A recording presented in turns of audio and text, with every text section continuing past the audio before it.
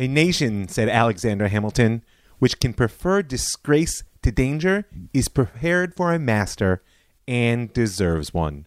Well, I'm not ashamed to say I'd rather live in danger than dishonor. I'm Rav Mike Foyer, and this is The Jewish Story. Season 6, Episode 4, Electoral Dysfunction, Part 3.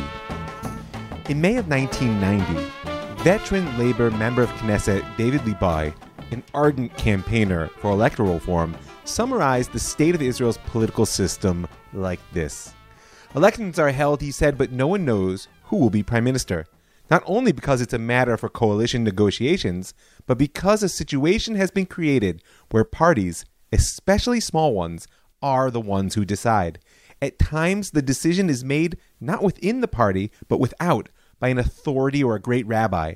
The whim of a single Knesset member can decide not only who will be prime minister, but also the fate of the people. And that was more than 30 years ago. Now, up to now, we've identified the core elements of our problem. How proportional representation, together with an absurdly low threshold for electoral victory, has created a bipolar system. Two large but non-dominant parties surrounded by smaller satellite parties.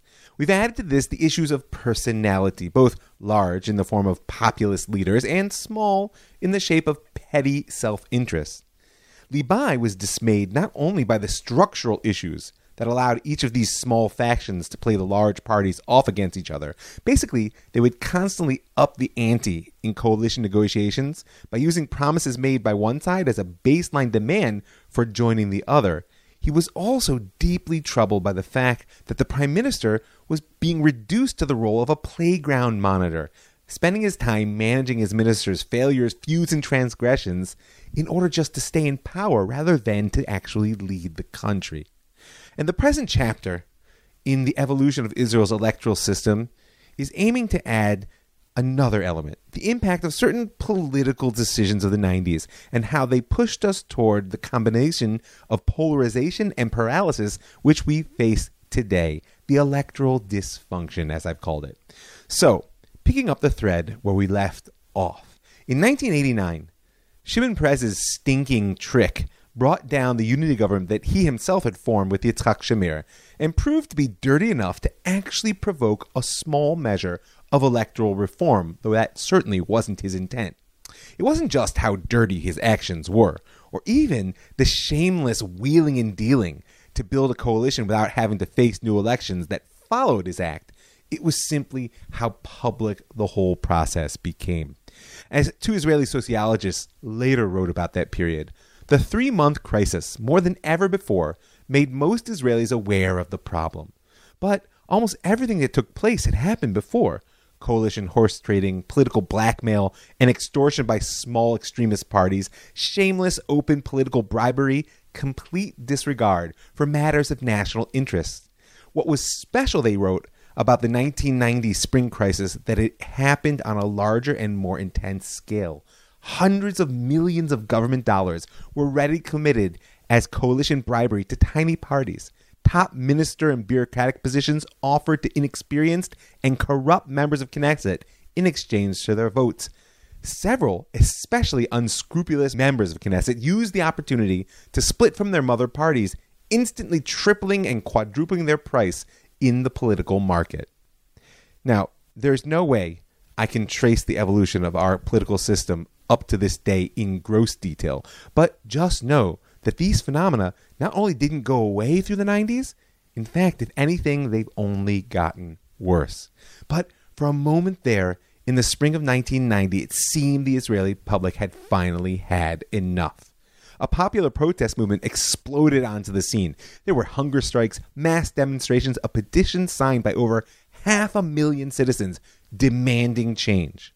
A Gallup poll taken in May of 1990 reported a whopping 89% of the public supported some sort of electoral reform. And those are the types of numbers that no politician can afford to ignore.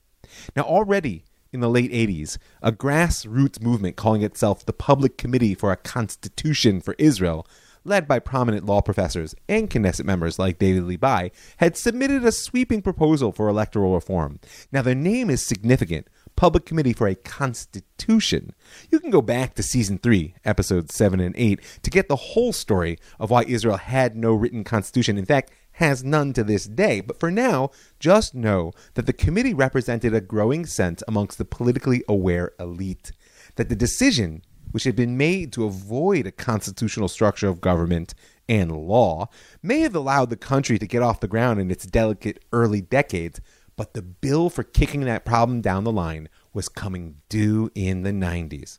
And I'll touch briefly on a different element of that failure and its impact on our current political crisis later in the episode when we talk about the dicey position that Israel's Supreme Court plays in its politics. But for now, the committee's proposal focused on what they saw to be the primary problem in Israel's electoral system: the mess of coalition politics. We've traced it fairly well up to now, and it aimed to solve that problem through three primary means. The first was to raise the electoral threshold from 1% to 1.5% in hopes of at least somewhat reducing the fragmentation of the electorate and allow for larger, less ideological and more pragmatic parties to emerge. By the way, for your information, the threshold has been raised several times since then and now stands at 3.25%. Though some would say that this has led to an emptying out of the idealism that once fueled Israeli politics. The Jews were never satisfied.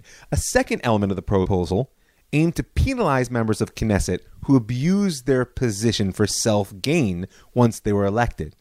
Any member of Knesset who left their party list to which they'd been elected, or who joined in a no-confidence vote against the government to which they had joined, would no longer be able to join another existing party. You couldn't simply get elected and then jump ship. Or they wouldn't even be able to run in the coming election on the list of a party presently in the Knesset. The goal was to prevent the shameless phenomenon of people getting elected by a specific community and then simply shopping their vote around in the coalition building process rather than serving that community's interests. That may sound vaguely familiar if you read the news these days. Last, but certainly not least, was a third proposal, and what many reformers hoped would be the magic bullet that would solve all of Israel's electoral issues: direct popular election of the prime minister.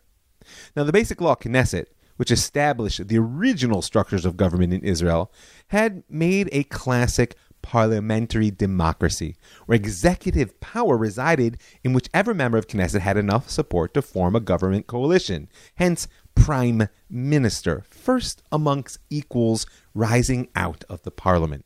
The new proposal aimed to create a quasi-American style executive branch without getting rid of the relationship to the parliament.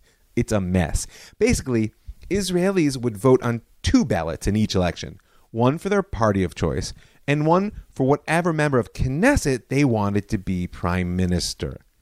The proposal would require the victor capture 50% of the popular vote, with the aim of creating a strong leadership whose mandate didn't rest on a volatile commission.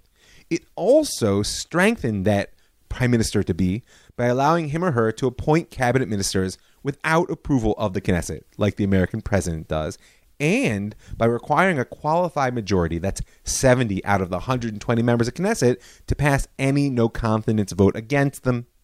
The idea was that citizens would now know who was the prime minister on the morning after election, and that the potential coalition partners would enter negotiations with someone who already had a mandate to lead.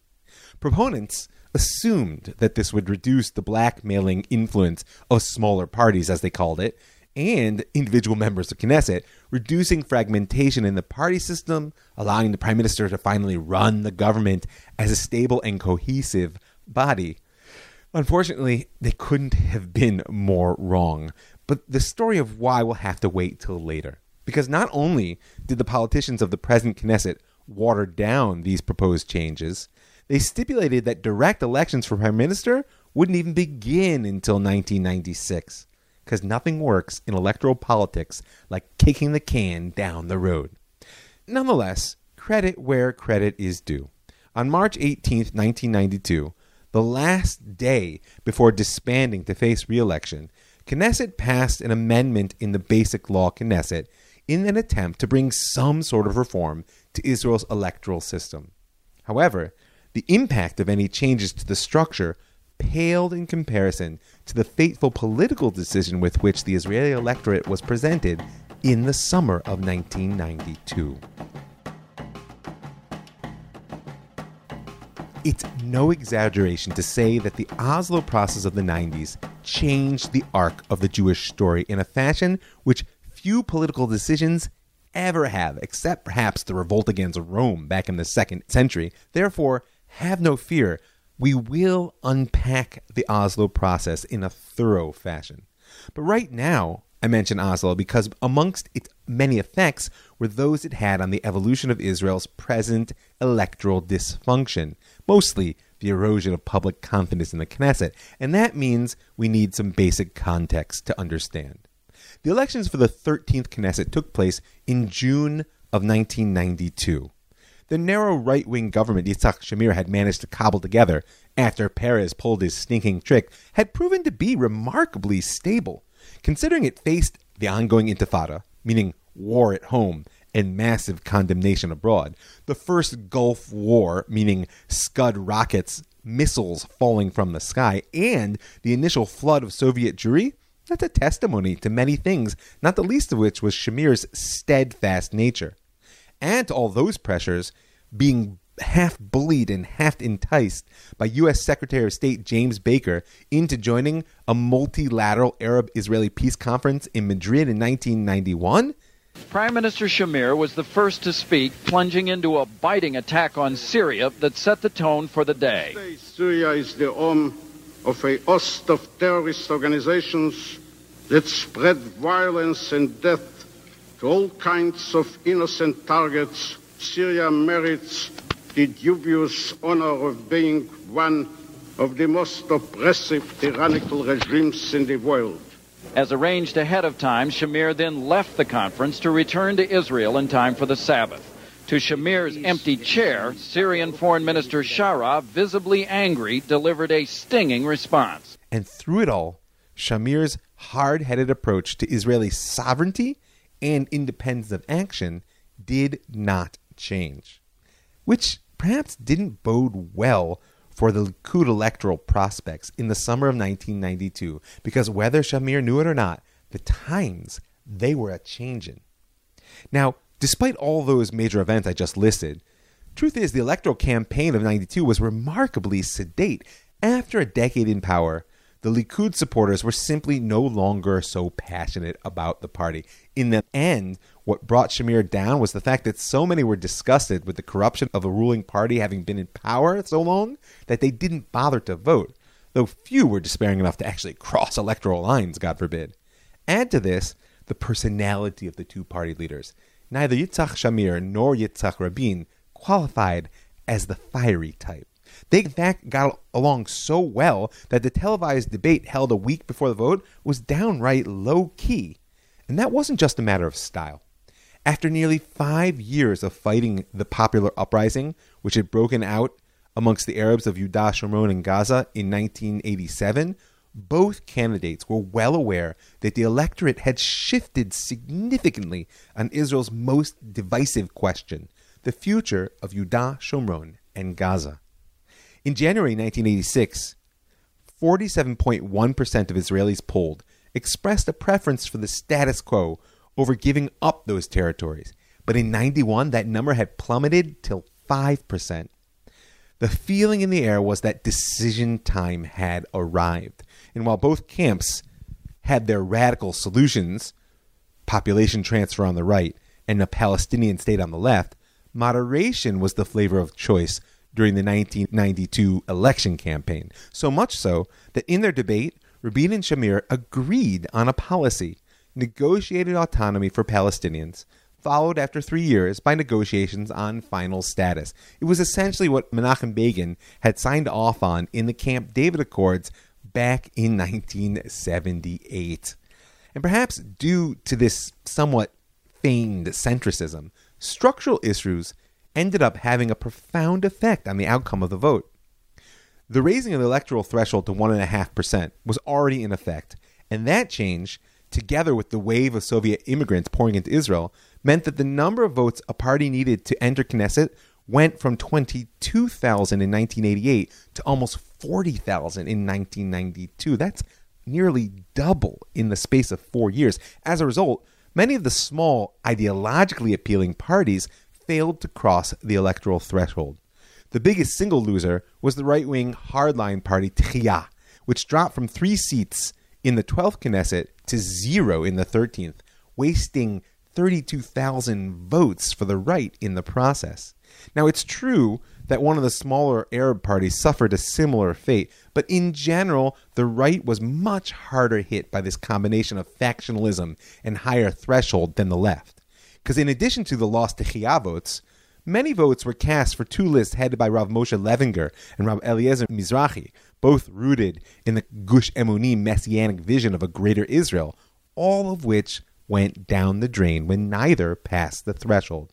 Together, those votes would have added 2 members of Knesset to the right-wing bloc, giving Yitzhak Shamir the margin he needed to rule, and perhaps changing the track of the Jewish story for the foreseeable future.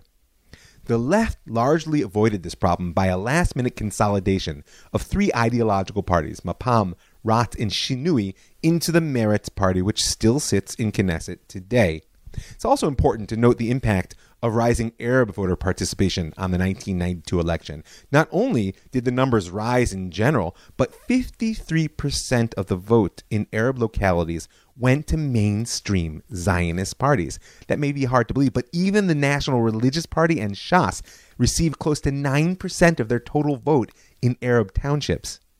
The real impact, however, was on Labor and Meretz, which together received at least 2 whole Knesset seats worth of votes from Arab localities. That was 2 more than the right received. Together with that boost, Rabin was able to lean on the 5 members of Knesset voted in by the Communist and Arab Democratic Party to give his center-left coalition the edge it needed to hold off any right-wing challenge. Now, it would have to wait for another 30 years before the Arab party Ra'am entered the government as an independent player in our day, but the shifts which paved the way for that move began in 1992. Now, you may be wondering, what does this all have to do with the Oslo Agreement? Now, during the election campaign, Rabin promised his voters that he would reach an agreement with the Palestinians within 6 to 9 months from his victory, which indeed he achieved in July of 1992.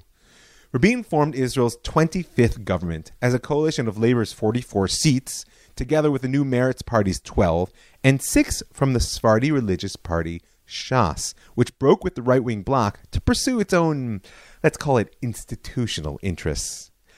Rabin also received a promise of support from outside of his government from 5 members of Knesset from those Communist Hadash and Arab Democratic parties in return for a pledge to strive to close the socioeconomic gaps which plague their constituency. It was a fateful pledge, as we'll see. Now, by May of 1993, Rabin's promise of peace in our time was looking increasingly empty. The window that had opened through the Madrid process in 1991 had proven more or less fruitless, and with the Intifada petering out, Israelis had largely come to terms with the suppression of violence in the territories and were ceasing to feel the type of pressure that they previously had. But not so Rabin. With the dovish members of his party, like Yossi Beilin and Avraham Berg, pushing actively for Palestinian statehood, he was feeling the electoral pressure of his promise both within his party and without. Add to this that ever the pragmatist, Rabin had become increasingly concerned, some said obsessed, with what he called the demographic hourglass. The threat he perceived posed to Israel's future as a Jewish and democratic state by rapid population growth amongst the Palestinians. Those 2 pressures, electoral and let's call it population strategic, came together into a political revolution. Unbeknownst to Rabin, a diplomatic initiative had taken off between Israel and the PLO. Now, if it sounds strange to you that there were negotiations going on with Israel's bitterest enemy without the knowledge of the sitting prime minister, you're not alone in that. I'll just say to you, what chief Israeli negotiator, unappointed, and then Deputy Prime Minister Yossi Beilin said afterwards, "I knew that if I told Peres, who at the time was foreign minister, about this, he would be required to update Rabin, and I feared that Rabin would demand the process be stopped before it began." Yes, you heard that correctly, meaning, God forbid the Prime Minister should stick his nose into our diplomatic business. Now, Beilin actually didn't even report on the Oslo process to his superiors until he held a draft agreement in his hands. We'll speak about the problematic nature of that process when we get to Oslo in its full. For now, focus on the parliamentary impact, Mike. Bottom line, Rabin was under time pressure in the electorate, and he took this surprise initiative in hand under the belief that not only would it help him, ultimately it would be reversible if it proved foolhardy. After all, he was dealing with the PLO, the masters of the bait and switch. Oy. On August 30th, 1993, Prime Minister Rabin presented the secret Oslo Agreement to his own government. The 18-member cabinet was dominated by Labor and Meretz, and therefore quickly approved the plan. The Knesset vote, however, proved far less simple to achieve. Shas had only agreed to join Rabin's government on condition that any attempt to bring a final resolution to the status of Yehuda, Shomron, and Gaza would be brought either to a national referendum or to new elections. It's a truism of Shas. Though they themselves may have drifted between left and right in governmental politics, their constituency leans heavily to the right. And that's why the sole representative that Shas had in the cabinet had abstained in the initial vote, and now the party resigned from Rabin's government en masse before it presented the Oslo Agreement for Knesset approval. Rabin was left with a minority government of 56 members of Knesset, 44 from Labor, 12 from Meretz, and if you do the math, that's not enough. Nonetheless, he brought the agreement to Knesset, and after 3 days of debate, a vote was held. The 6 members of Shas abstained, rather than voting actually against the agreement. As party leader Aryeh Deri explained from the plenum, Maran Avadia Yosef, meaning Morenu Rabbeinu, our master and teacher, Rav Avadia Yosef, instructed us that it was impossible to vote against any chance for a process which might open a new page and lower the military threat against the state of Israel. Rather, Rav Avadia told them, absent yourselves from the day of the vote. Vote with your feet, as it were. In the end, it was the pledge of outside support by 5 Arab members of Knesset, which allowed Prime Minister Rabin to pass the most momentous diplomatic initiative since Israel declared independence, 61 in favor, 50 against, with 9 abstentions. Now, some saw this as a victory of democracy. After all, every member of Knesset represents a constituency of citizens. Others saw it as the failure of the Zionist project. I mean, with all due respect to questions of citizenship, the State of Israel had been founded as a platform for the national re-embodiment of the Jewish people and their political aspirations. You're welcome to take whatever stance you like, and of course we'll discuss it further. I'll just point out at the moment that the passage of such a policy in such a manner all but welded in place the left, right, or I might say peace versus victory split which already existed in the electorate. Furthermore, and perhaps more importantly, it planted in the hearts of many on the right the sense that the electoral system was not only deeply broken, but was being used unfairly against them. Now that feeling deepened profoundly in 1995, when Rabin was once again faced with a paper-thin majority and the need to pass the second phase of the Oslo Agreement. In order to do so, he enticed 3 members of the far-right Somet party to break away and form the short-lived Yehud party. Now you should know, the 8 members of Somet had been elected specifically to oppose the Oslo process. But now, Esther Salmovich, Alex Goldfarb, and Gonen Segev were handsomely rewarded for their, let's call it, political flexibility. The most egregious, who will make my point, was actually Gonen. He didn't just become Minister for Energy and Infrastructure, a position for which he was eminently unqualified, although in that respect hardly unique as a cabinet member. He went on to a career in drug smuggling and espionage on behalf of Iran. Gonen was finally arrested for treason in 2011 and is presently serving a significant prison sentence. So, like I said, the diplomatic and historical impacts of the Oslo process will be discussed at a later date. For now, just know that in the 90s, it dealt a heavy blow to public confidence in the parliamentary process. Now, this may seem like a totally unrelated catwalk, but we need to talk about the Supreme Court. Now, I place it here in the flow of the story because, once again, the early 90s proved a decisive era in our political question. It's a curious thing, by the way, that both in Israel and America right now, the role of the Supreme Court has become a major political football. Here, it's the right wing waging an all-out assault, while in the U.S., the rumblings of the same have begun on the left. I'm not going to dive into comparative analysis, don't worry, because my goal here is to both be brief and to clarify a single question. Why has attacking the Supreme Court become so central to right-wing electoral politics in Israel? But as a launching point, I will say that the difference between the tension in Israel and that in America is that over in America, the Constitution makes the rules about the court, while here, the Supreme Court made the Constitution. As I said earlier, go back to Season 3 for the full story of the evolution of Israel as a constitutional democracy. For right now, here are a couple of broad strokes. The decision of Israel's first Knesset not to write a constitution, even though that was the mandate for which they'd been elected, is known as the Harari decision of 1948. Harari was a member of that first constitutional assembly. It wasn't even a Knesset. And when it proved increasingly difficult to get the assembly to agree on anything, he proposed the following. The first Knesset assigns to the Constitution, Law, and Justice Committee the preparation of a proposed constitution for the state. The constitution will be made up of chapters, each of which will constitute a separate basic law. The chapters will be brought to the Knesset as the committee completes its work, and all the chapters together will constitute the constitution of the state. It's known in Hebrew as shitat salami. Better to do things slice by slice than to attempt to resolve the whole package. And in truth, it mostly worked, at least in the beginning. From 1948 until 1992, the Knesset passed 9 basic laws, which allowed the country to function just fine. But despite their name as basic laws, and despite the intention of the Harari decision, the question still remained whether these were truly constitutional in nature.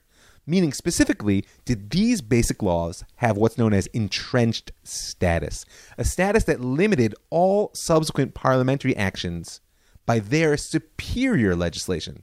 Or were they just more laws codifying existing practice, albeit of a fundamental nature? That question was more or less ignored for the first 45 years of the state. And in practice, Ben-Gurion's vision of power resting solely within Knesset, I might call it parliamentary dictatorship, became the law of the land. That fit quite well in the decades of one-party rule and centralized government, when the general attitude of Israeli society was always to place the good of the country above individual welfare. By the way, that's when the question of how much power Israel's Supreme Court was meant to hold first became an issue. As a general principle, entrenched constitutional law that limits the power of other legislations, requires a court with the power of judicial review. That's what happens in the United States. The Supreme Court rules solely on one issue: whether the law in question fits within the constitutional framework. Now, absent such a framework, and absent such a direct empowerment of the court, Israel's court nonetheless did everything it could to take a particular stance. And that stance was to balance what it perceived to be as a threat posed to civil rights by Israel's governmental and political culture of collectivism. Mostly through the values enshrined in the Declaration of Independence, the court fought to give individual rights a constitutional status without having an actual constitutional legal basis. Basically, they would take challenges to laws and policies on that basis. But the court refused to take the final step. They refused to repeal legislation even when they saw it as harmful to human rights because, as Supreme Court Justice Miriam Ben-Porat said in 1987, in the absence of a constitution, the Knesset possesses the power and authority to pass a discriminatory statute. And if it has done so, there is no option but to act upon it. That changed in 1992 with the passage of two new basic laws that for the first time directly addressed civil rights, the law for freedom of occupation, and the basic law of what's called human dignity and freedom. The first deals with freedom of occupation. The second includes several rights which are seen as foundational in all democracies: property, movement, liberty, dignity, privacy, powerful and sweeping. Now, for our present purpose of exploring the impact on the parliamentary culture, it's crucial to note that these fundamental laws were passed without any fanfare. In fact, with a notable absence of attention even. In 1992, Professor Amnon Rubinstein was a member of Knesset on behalf of the left-wing Meretz party. He was justice minister, eventually, in Yitzhak Rabin's government and prime author of these new basic laws. In a 2000 interview, Rubinstein said the following: "Most of the media never even reported on the legislative process, and the television entirely ignored it. When the law passed the second and third readings, journalists reported it, but some editors didn't consider it newsworthy. Most of the media never told their readers that the Knesset had passed a law as revolutionary as the basic law, human dignity and liberty." Now, you can say what you will about the responsibility of the media in a democracy, but the more problematic part of the process was the parliamentary failure to engage such crucial legislation.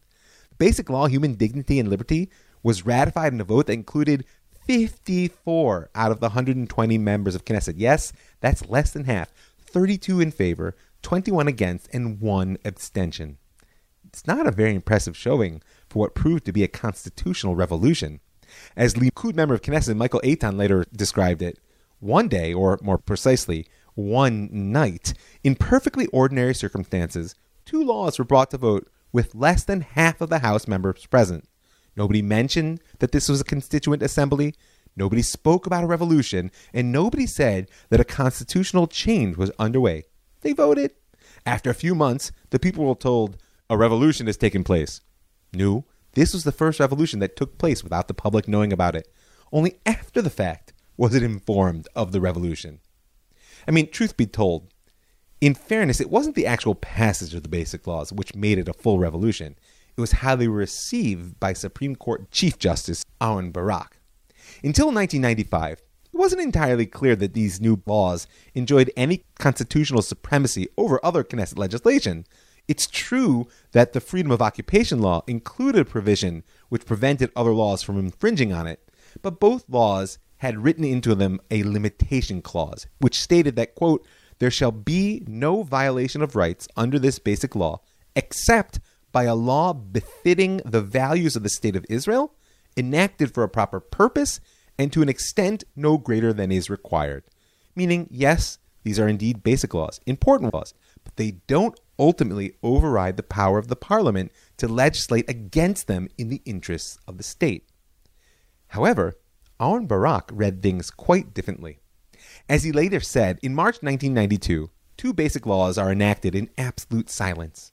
March passes. April, May, nothing at all. And I read the 2 basic laws and I say to myself, this is our Constitution. And then, in a brief lecture I gave, I spoke of a constitutional revolution. And then it was done. The truth is, the moment of truth came in 1995 when Israel's Supreme Court ruled on a case called Bank Mizrahi versus the Minister of Finance, declaring that the enactment of those 2 basic laws actually signified the elevation of all the basic laws to supremacy over ordinary legislation. It was a historic decision, to say the least, the equivalent, for those of you who have a little bit of constitutional knowledge out there, of the 1803 Marbury versus Madison case, in which the U.S. Supreme Court established the principle of judicial review. The difference is that while the U.S. court interpreted its power in light of a written and agreed upon Constitution, Israel court had just granted itself the power to strike down new legislation which contradicted any basic law. In other words, on the basis of legislation passed by 1/4 of the Knesset, the Supreme Court created a constitution out of the basic laws and gave itself the power of judicial review of all subsequent legislation and even government action. Now that is a revolution. Now, you need to add to this, if you want to appreciate its impact on the parliamentary process, the way in which the court is actually appointed, which is not by the Knesset. Members of the court are selected by Israel's president from candidates who are submitted by what's called the Judicial Selection Committee. The committee has 9 members, 3 sitting court judges, 2 cabinet ministers, including, of course, the Minister of Justice, 2 Knesset members, and 2 representatives of the Israel Bar Association. But all that doesn't really matter, because by established practice, all appointments to the court require an affirmative vote from all 3 current sitting justices, which means, in essence, the court reproduces itself. And because its historical arc of development has made the court a bastion of liberal progressive values, that means that as the left has lost the electoral power it once held in Israel, they've nonetheless maintained a legal stronghold within the court which is able to reproduce itself. It's a stronghold made profoundly more powerful by the decision of the court itself based on legislation from a fraction of the Knesset. And when you add to this that the whole process happened together with Oslo, then you're ready to understand why today reigning in the court has become a major electoral issue. Oh, there is so much more to be said. In a story like this, the job is never done. But in truth, I think there's only one more element I need to sketch out in order that you can have at least a decent understanding of our current electoral dysfunction. Because with all the structural issues, proportional representation, low electoral thresholds, bipolar coalitions, and the political events, Oslo and the constitutional revolution, chief amongst them, so much of our present problem hinges on the issue of personality.